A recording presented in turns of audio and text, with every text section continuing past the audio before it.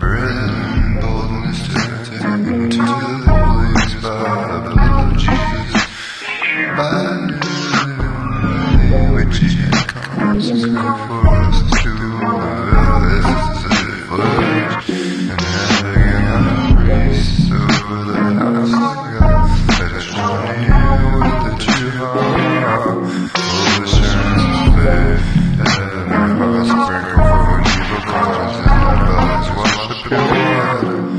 Let us hold fast the profession of our faith without wavering. For He is faithful and honest. For He is faithful and honest.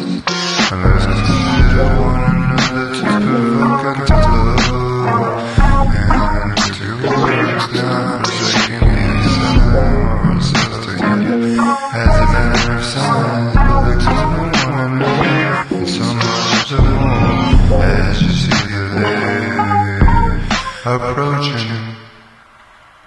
Praise ye the Lord.